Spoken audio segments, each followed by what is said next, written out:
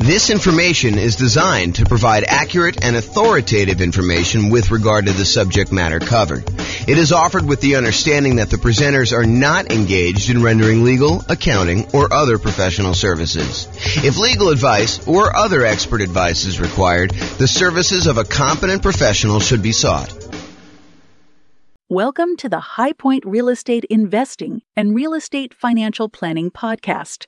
Learn all about investing in real estate in High Point, North Carolina, with a combination of real estate financial planning and modeling with numbers specific to High Point, plus syndicated, more generalized recordings of live and pre-recorded real estate investing classes, not all of them specific to High Point. Be sure to stay tuned after the podcast for a message from our sponsors. Well, good morning. Welcome, everyone. I am your host, James Orr, and today we have a class that I think is going to surprise a lot of folks. What if I told you, this sounds like such a sleazy, infomercial pitch, but go with me for a minute here. What if I told you I could save you, on average, 4 years off of financial independence, 4 years of working at a job that you don't like, and have you be able to be financially independent 4 years earlier? Or what if I told you it was 7 years on median? And what if I told you, because everyone's all crazy worried and paranoid right now, we've seen interest rates rise over the last, year and a half or so, whatever it's been. They went from all-time lows.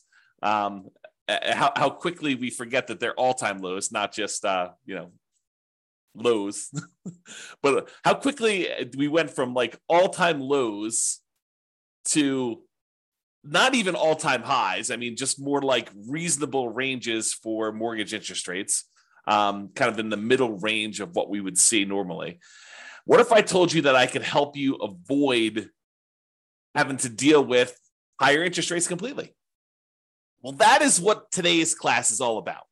The class is called, Is It Better to Nomad, do the Nomad real estate investing strategy, which we'll talk about here, or buy rentals for cash?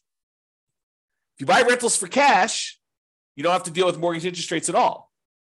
So today, what we're going to do, if I can get the screen to go, we're going to look at me doing modeling for over 300 U.S. cities. And then I will compare someone who does the Nomad real estate investing strategy versus someone who does not do the Nomad real estate investing strategy and saves up their money and buys rental properties for all cash. They ignore whatever is going on with interest rates. And I know that you're thinking to yourself, James, that would take forever. It takes me long enough to save up for my 5% down payment to buy my next Nomad property.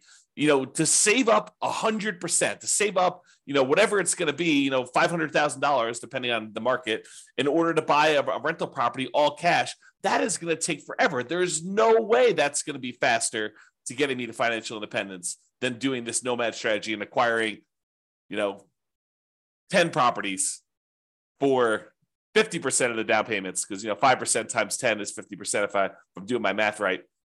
So in the same time I could save up for half of a full property, I'm able to buy 10 Nomad properties. There's no way that buying a property free and clear, all cash, saving up that money is going to get me there faster. And won't you be surprised? That's what we're going to see today. It's going to be awesome. So I modeled this in over 300 U.S. cities. And here's what we're going to be comparing. In both scenarios, I've made the assumption, and before I even go into this comparison here, I will tell you that assumptions matter. And if we change one little thing, for example, I'm about to tell you that everybody is buying an owner-occupant property first. So they're all buying a property to move into 5% down. They're going to live there, and they're going to, depending on whether it's doing the Nomad strategy or they're buying the rentals, they're either going to live there forever or they're going to live there until they buy their next property. However, what I'm going to point out to you is if we change any assumption, if we say, look, they're not going to buy an owner-occupant property first. They're going to rent, as an example, although it's hard to rent when you're doing Nomad, but they're going to rent the property. That would change some of our assumptions.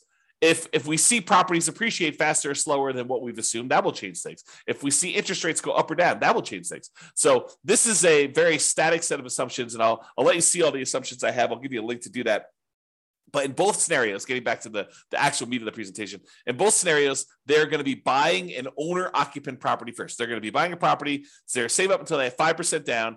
Then they're going to buy an owner-occupant property. They're going to live there, and they're going to either stay there forever, or if they're doing the Nomad strategy, they're going to use that to kind of bounce into the next property. Okay, so in both cases, though, whether they're buying rentals all cash or they're doing Nomad, they're both buying an owner-occupant property, moving in there first.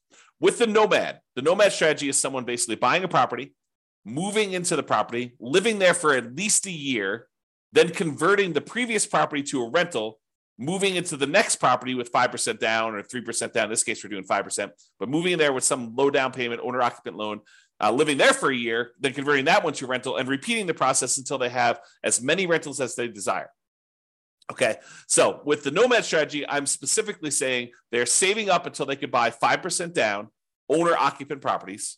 They're going to live in that property for at least a year and until they've saved up to buy the next property, because sometimes that's more than a year. It might take them more than a year to save up 5%. And we acknowledge that. We plan for that. We model that in our analysis.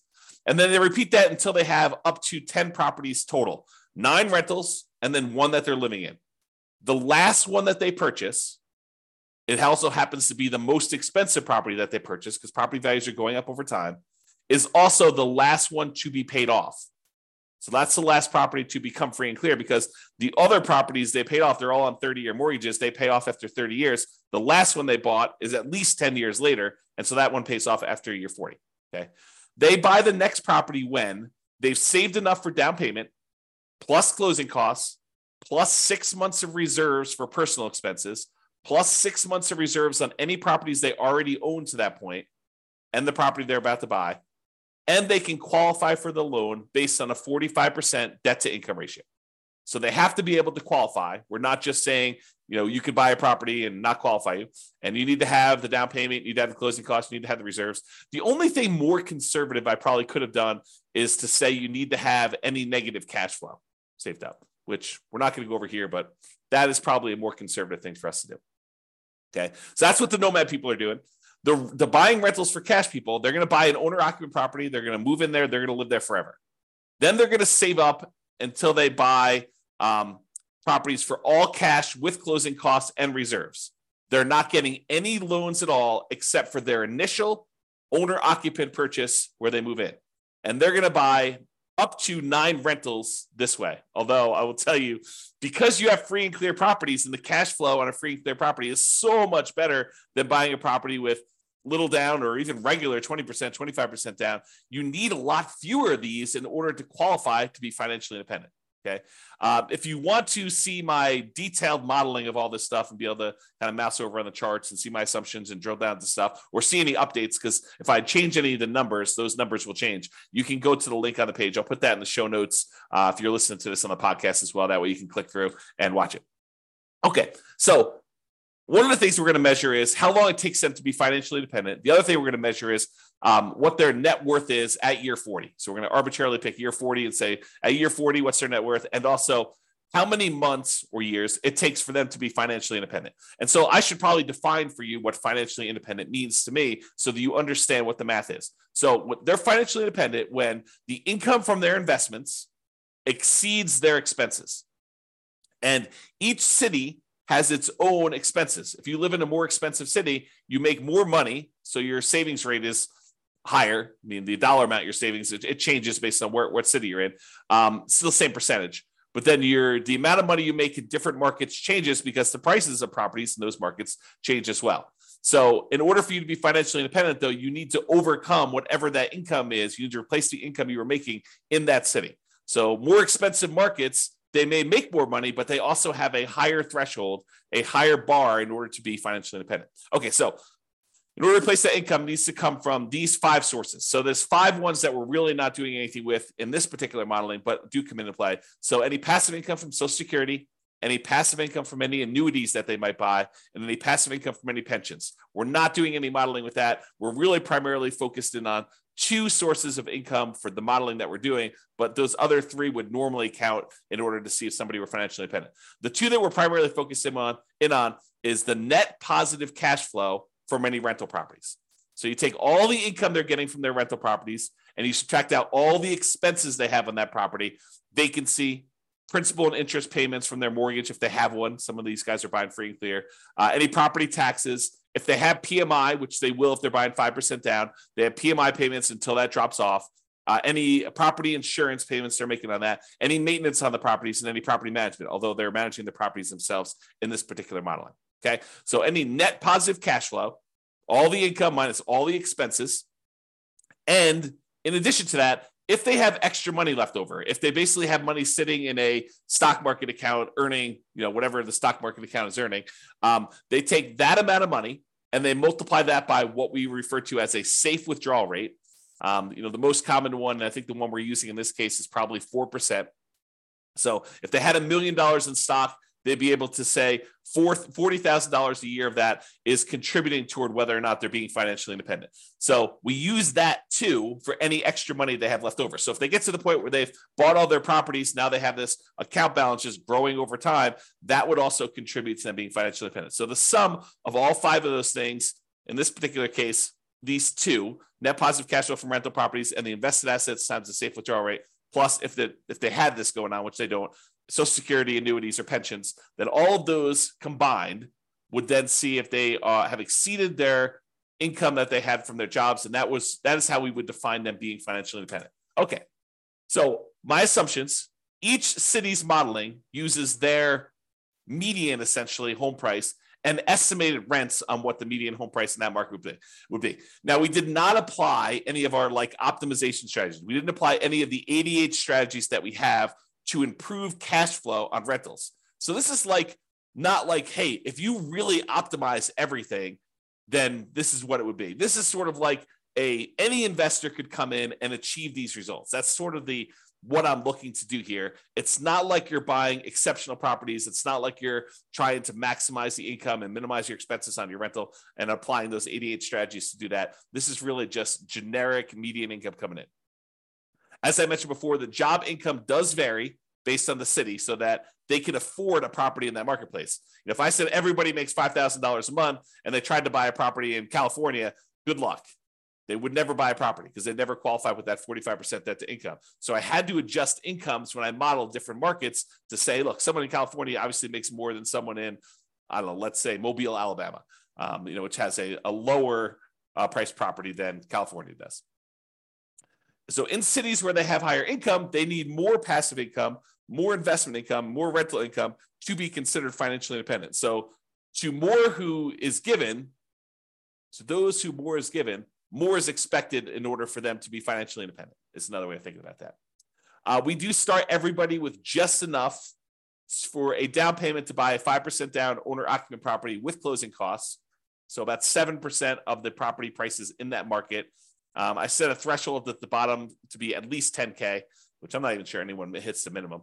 But they are buying an owner-occupant property in both scenarios, whether they're doing Nomad or whether they're buying all cash. Now realize though, with Nomad, they keep moving out of it into their next owner-occupant property. When they're buying properties for cash, they live in that first property forever.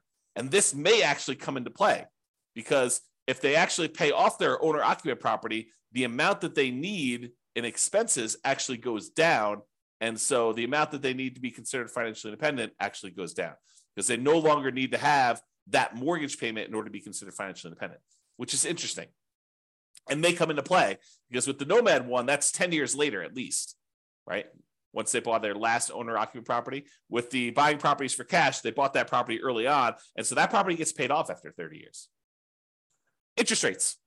Here's my assumptions for interest rates. When buying an owner-occupant property, we're assuming they're getting a 6.5% owner-occupant interest rate with 5% down.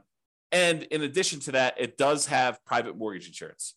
That private mortgage insurance is the insurance you pay because you didn't put 20% down to protect the lender in case you default. That's what PMI is, private mortgage insurance.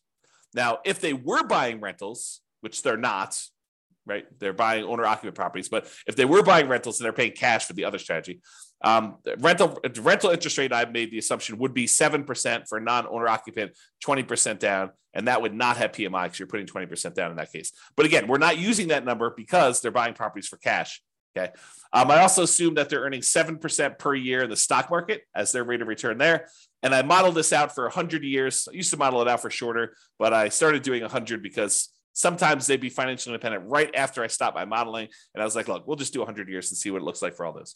If you want to see my assumptions for any of these, go to realestatefinancialplanner.com/model, MODEL, and you'll be able to see like every different city, a whole bunch of analysis for like all the cities at once. But then you can drill down into any given city and see what my actual modeling is for that particular case, whether they're doing Nomad or buying properties for cash or whatever they're doing there. All right, so here we go. This is it. When do they achieve financial independence? So there's 305 cities that I did this modeling for, 305 different US cities. So in the baseline Nomad model, they achieved financial independence faster in 84 out of the 305 cities. So in 84 out of 305 cases, it was better for them as far as speed to financial independence goes, to get to the point where they are completely financially independent. They no longer need to work anymore. In 84 cities out of 305, if they do the baseline Nomad model, buying a property with 5% down, moving in, live there for a year, converting it to a rental. Okay. In 10 cities, it didn't make any difference which model they took. So 10 out of 305, which is what? I don't know, 3% maybe? About 3% of the time, didn't matter what, you could have picked either, doesn't matter. But in 84 cities, it was better for you to do Nomad, which means that in 211 cities, about 2/3 of the time, it was better for you to buy an owner-occupant property and then save up money forever, it seems like, in order to buy a property for all cash, then use whatever extra money you have saved up to then save up for the next one that you're going to buy all cash, and repeat this until you're financially independent. It was faster for you to be financially independent if you did that 2/3 of the time in 2/3 of the cities by doing the all cash model. That's crazy, right? I think this surprises a lot of people. They're like, wait a minute, how is that even possible? It's going to take you forever to save up this amount of money in order to buy the properties for all cash. And I'm telling you, it surprises me. But the challenge is this, right? Like, I think a lot of folks, they assume maximize leverage, get into the deal as quickly as you can, get onto the property so that you kind of let your properties appreciate with you. And I'm telling you that is true in about 1/3 of the cases, a little bit less than a third, but about 2/3 of the time with our current economic conditions, my current assumptions, you would have been better off buying rentals all cash 2/3 of the time versus doing Nomad. And, I'm sure we'll do a comparison where we compare, buying all cash to putting 20% down or putting 25% down, or, doing some other strategies in addition to that, like paying off properties early. Like, all of these are coming. And a lot of them are already done if you want to go look on the website to kind of look at them. But you will see classes on this coming up. And we'll see like just how big of a difference doing things like paying off properties, paying off the owner-occupant property, paying off my rental properties, paying off my rental properties with cash flow, paying off my rental properties or only when I have enough to pay them off in full. Like, there's all these differences that are going to come into play, and we're going to see how that plays out. And as the market conditions change, as interest rates go up and down, and maybe the stock market rates of return vary a little bit, or the prices of properties in different markets change, we can adjust all those and rerun them. So 6 months from now, we may have different analysis using slightly different numbers. If rates go up to 10% or they go back down to 3%, we'll rerun them and you can see. Okay. All right. So shocking, but 211 cities, it's better to do the owner occupant than to buy up to nine properties, all cash, than it is to do Nomad, which is 84 cities. And here is the distribution of when they actually end up being financially independent. It looks like there's a lot of clusters right around here when they pay off their first property. So for a lot of these situations, there's a lot of them that become financially independent when they were otherwise buying properties for cash when they pay off their owner-occupant property completely, right? Because that happens after 30 years. And so right after this 360-month period, there's a big bump of a whole bunch of them becoming financially independent. And you don't see that for those doing Nomad because that happens at least after month 480. Sometimes even longer. Yeah, but you can see this distribution. And there are some cases where it took a long time for them paying all cash for properties, and there are more of these baseline Nomad ones that have done that. Okay, so it's not like universally better, but 2/3 of the time it's better. Okay, this is a chart showing you. This answers the question of, so is it the more expensive markets where this is the case, or is it the less expensive markets? And I will tell you that it looks like sometimes when you're buying properties in more expensive markets, it tends to be better to do them all cash, which is surprising for me, at least. I don't know, probably for you too. But it's not universally true. It's not like, hey, on the low end, it's always better to do Nomad. On the low end, sometimes it's better to do Nomad. Sometimes it's better to pay all cash. But for the higher end, it seems like most of the dots, which represents each city, most of the dots show you that it's better. It's green when you do the 9 properties all cash as prices get higher. Now, this is an exception. This one's about $1 million, a little bit less than $1 million property prices in that marketplace. And in that case, it's better to actually have done Nomad. But a lot of times it's better, like these green dots over here, as properties get more expensive, it shows you that. Okay. The other thing I'll point out is sometimes it's a lot better. Like over here, it's a lot of months better to have done all cash than it is to have done Nomad because you can see the distance from this 0 shows you how much faster it is. And so sometimes it's just a little bit faster when they're really close to 0, either side of the line. And sometimes it's a lot faster. Like this is over 100 months faster, which is like what, 8 years, 9 years, 9 times 12, because it's in months. So this is about, 8 or 9 years or so faster. And then these are more than that to go ahead and see. Okay. All right. So now we talked about speed to financial independence. You're like, okay, maybe in some cases it might be faster to do all cash, but what about net worth? If you're buying all these rental properties with 5% down, you're highly leveraged. Surely net worth has got to be better when you're doing the Nomad strategy because you're buying properties, your leverage, your net worth is growing. And so what is net worth at year 40? It's kind of our arbitrary cutoff. We could do charts for all the net worth throughout the whole time, but we're basically picking year 40 to compare. And I will tell you, in 245 of the cities, out of 305, 245 out of 305, which I think is about 80%. I'll ballpark in that. I could be wrong on that, but I think it's about 80%. 80% of the time, your net worth is higher if you did the Nomad strategy. So 80% of the time, you'd have a higher net worth if you did the Nomad strategy. 47 cities out of 305, you would have a higher net worth if you did the all cash model. And in 13 cities, it didn't matter at all. Okay. So realize that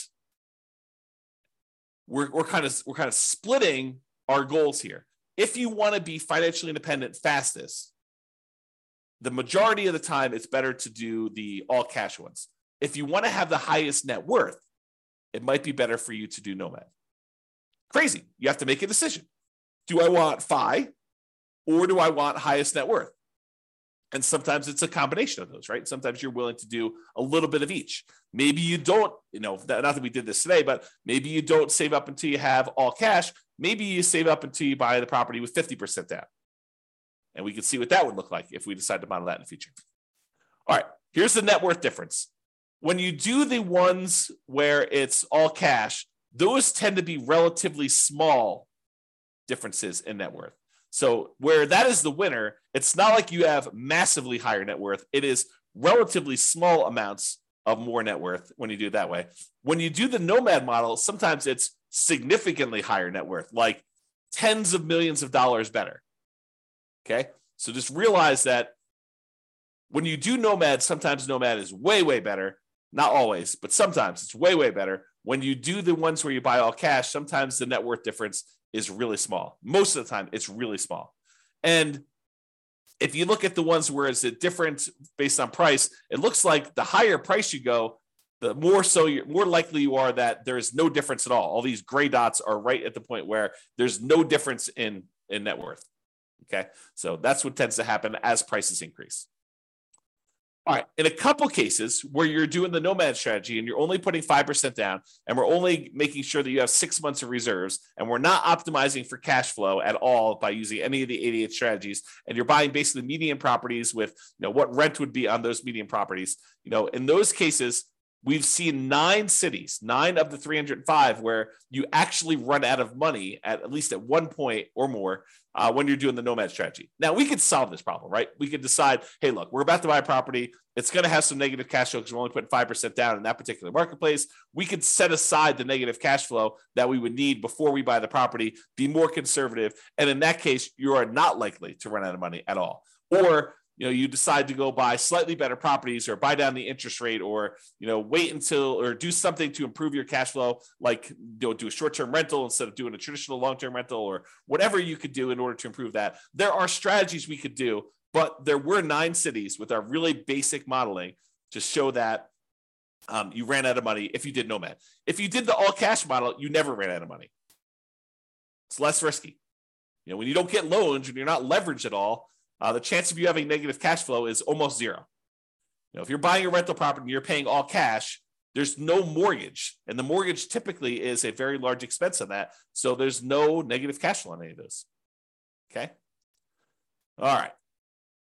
And you can see that it tends to be the higher price properties that tend to be the ones that ran out of money. So definitely over $1 million, except for a couple here around 500,000.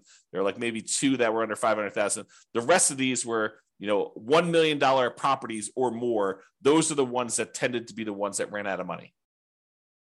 All right, now here's the summary. And this summarizes, like net worth and how much they were short and the number of properties that they bought and how long it took them to achieve financial independence, plus 6 different measures of risk. Okay. And so I did both the median of all of these for all the cities, and then I do the average. So on median is when you take all the different numbers. So let's say we're talking about net worth at year 40. So you take the lowest net worth at year 40 and you take the highest net worth at year 40. The median is the middlemost number from that list sorted highest to lowest. Okay. And so the median net worth of someone doing the Nomad strategy is about $8.2 million 40 years in the future. If you want to know what that is, sort of like today's dollars, if you divide by 3, you'll get a rough idea. So it's like, 2.6, 2.7, somewhere around there, is about what the net worth would be in today's dollars, if you think about that. Okay. So that's for someone doing Nomad. $8.2 million is what it is in the non-inflation adjusted back to today. So what was it if you bought the properties all cash? Well, it was 6.8, a difference of $1.4 million. Or another way of saying that is when we look at the median, doing Nomad was 17.5% better in terms of net worth. Non-trivial. I mean, that's not insignificant. 17.5% better for you to do Nomad. If we look at on average, though, Nomad was 30% better because some of them were really, really significantly better. So the average for the Nomad one was 11.9 million net worth. The average for the buying all cash one was 8.2 million. And so that's a $3.6 million difference, or about 30.5% better to do Nomad in terms of net worth. However, let's look at how long it takes someone to be financially independent, the minimum target monthly income in retirement achieved. Okay, so if you did the Nomad strategy, it took you 529 months on median versus 447 months. That's a difference of, on median, the middlemost number of 82 months. 7 times 12 is 84, if I'm not mistaken. 7 times 12 is 84. I think it's 84. So that's about almost 7 years better to do the all cash one. It's about 15%, 15.5% better to have done all cash for achieving financial independence on median. If we look at average, it was 547 months on average, to do Nomad, or 498 months on average to do the all cash ones. Let me take a drink and mute myself. Okay, I'm back. All right, so for the baseline Nomad one is 547 months versus 498 on average, or about 49 months difference. About 4 years on average faster for you to do all cash rentals than it was for you to do Nomad, or about 9% better. Remember at the beginning I said, what if I could save you 4 years off of your, the time you were working a job you didn't love to become financially independent? Well, that's what I'm showing you. On average, it's 4 years faster for you to do all cash than to do Nomad. So if you were planning on doing the Nomad strategy right now with our current economic conditions in all the different cities in the U.S., 305 cities that we modeled, it's 4 years faster for you to save up and do all cash. Mind blown. Okay, now let's look at risk. When we look at the median for risk, in all the ways that we measure risk. Risk is usually about like how much can rents go down before you have negative cash flow, or how much can prices go down before you have negative equity, or like what's your debt to income rate, your average debt to income for the whole scenario, or what's your average debt to net worth if you kind of want to measure like how much debt load you're carrying compared to your net worth, or your liquidity to your debt to account balance. Like all of those are different measures of risk, and a lot of them include a measure of risk as measured through debt load, like how much debt you have. And then, of course, the number of months of reserves. But in 5 of the 6 different measures of risk, you would have been better off paying all cash. Well, if you think about it, it makes sense, right? You're not getting loans on these properties, so it's less risky to do those types of strategies. If you don't have any debt at all, your debt to income is going to be better, right? If you don't have any debt at all, well, you do have debt because you're buying the owner-occupant property at first. But if you only have one property that has debt and 9 of the other ones don't, then you're going to be less risky. If you only have one property with debt, 9 of the other ones don't, your debt to net worth is going to be better, or your debt to your account balance is going to be better. And so in all those cases, both in average and median, it is better, less risky for you to buy the properties all cash. So with less risk, you also are financially independent faster. However, when you take on this more risk, you end up with, on average and on median, a higher net worth. Not universally. There's somewhere it's different, but most of the time. Okay? All right. So now, just a reminder, we've been talking about like this median property and the rent on that median property. We could go and apply all these 88 strategies that we have to improve cash flow, to improve these numbers for those with the rentals. Okay? We're basically using median price properties and what rent might be on those in each of the market. You, as an individual, should be able to choose and do better than what I've talked about. And I do model some of those improvements and the impact and some of the other things we're doing where, I'm saying you're getting better rent or buying at a discount, or, you're buying a slightly different price property or whatever. Now, if you are an expert in your local market and you want to help me improve the kind of numbers I'm modeling in your local market, please do reach out via email, and I can update the numbers in our database, rerun all the scenarios, and get updated versions of both the individual cities analysis and also the aggregate analysis we've done on all 305 cities. So, just reach out to me and kind of tell me, hey, look, James, your numbers you're using for whatever market you're in that you're an expert at are slightly off. They're slightly higher. Be nice, by the way, but they're slightly higher than what they should be, or they're slightly lower than what they should be. I'm not looking for like the best case of, well, I did this deal 3 years ago and it was amazing, and so we should use that for the modeling. No, what I want to use is numbers that any real estate investor could go in and achieve. I don't want to set this bar and say, the top 5% of investors in that market who are just like destroying it, they're crushing it, they're doing like most amazing that they possibly can. I don't want to use those numbers because it's unrealistic for others to achieve that. So I want to use the numbers that any real estate investor that goes into that market could use and realistically achieve. But if you want to come help me and do those numbers, great, let's do those. Let's improve the numbers. We'll do the analysis again for all the different models we've done for your city. And then it'll also update automatically and all the aggregate stuff. So if you are, reach out and do that. Now, when you're doing the Nomad strategy, where you're buying a property 5% down, you're moving into the property, you're living there for at least a year, you must be buying properties in that local market. But when we're buying properties all cash, or we're buying properties even with 20% down or 25% down or 15% down, non-owner occupant investment properties, and we're not moving into them, we technically don't need to be buying in those same marketplaces, right? If you live in a really expensive market where the economics of buying rentals are really hard to make work, like you're buying properties where the rent is really low compared to what the price is, and you can't make them cash flow, you don't have to buy in that same market where you live. You could say, why don't I go to another market that has better cash flow economics and buy those properties elsewhere? So if you're doing Nomad, you have to, by definition, do it in your local market, unless you're willing to move markets, and then you're not doing it in that market anyway. But if you're doing it in your local market because you're doing Nomad, you have to be buying properties because you're moving in and living there. If you're doing any other strategy where you're buying investment properties, non-owner occupant properties, all cash, 20% down, 25% down, 15% down, 50% down, 75% down, doesn't really matter. You could buy in better markets and improve your cash flow. So it should be better than what we're even showing. Okay. So I just wanted to point that out as an obvious point, but hopefully it's obvious to you. All right. So in conclusion, in our current market conditions, current price, current interest rates, current rents in 305 US markets, using what I would consider to be less than ideal median price to rent properties, buying properties all cash, tends to outperform the Nomad strategy for speed to financial independence and lowering of risk. However, you tend to have a higher net worth when you do the Nomad strategy. So your standard of living, another way of saying this is your standard of living in retirement will probably be higher when you do the Nomad strategy. The market does matter, though. In some markets, it's better to buy all cash, and in others, it's better to Nomad. Generally, getting loans, especially 5% down, high loan to value, tends to be riskier whenever we measure risk with debt. So it's best if you look at your specific market and apply as many of the 88 cash flow improving strategies as practically possible to improve on your own implementation. And you can go to realestateFinancialPlanner.com/model to drill down into your own city and see this. That's all I got. Hope you enjoyed it.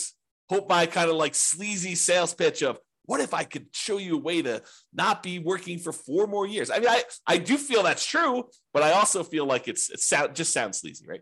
So I hope, though, that motivated you and you were intrigued, as I was, with this particular modeling of the real estate investing stuff. So this has been James Orr. Have a great day, everybody. Bye-bye for now. With home prices up, mortgage interest rates up, and rents up but not quite enough to counteract the higher prices and interest rates, cash flow on rental properties in High Point is harder than ever.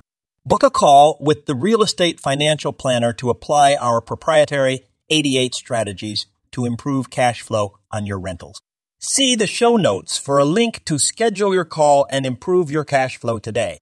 If you're a real estate agent, lender, or professional in High Point that wants to help our real estate investor listeners, consider reaching out to learn about collaboration opportunities with this podcast. We'd love to add more value to our listeners by having you assist our investors buy, sell, and finance their real estate investments. See the show notes to schedule a call to discuss collaboration opportunities.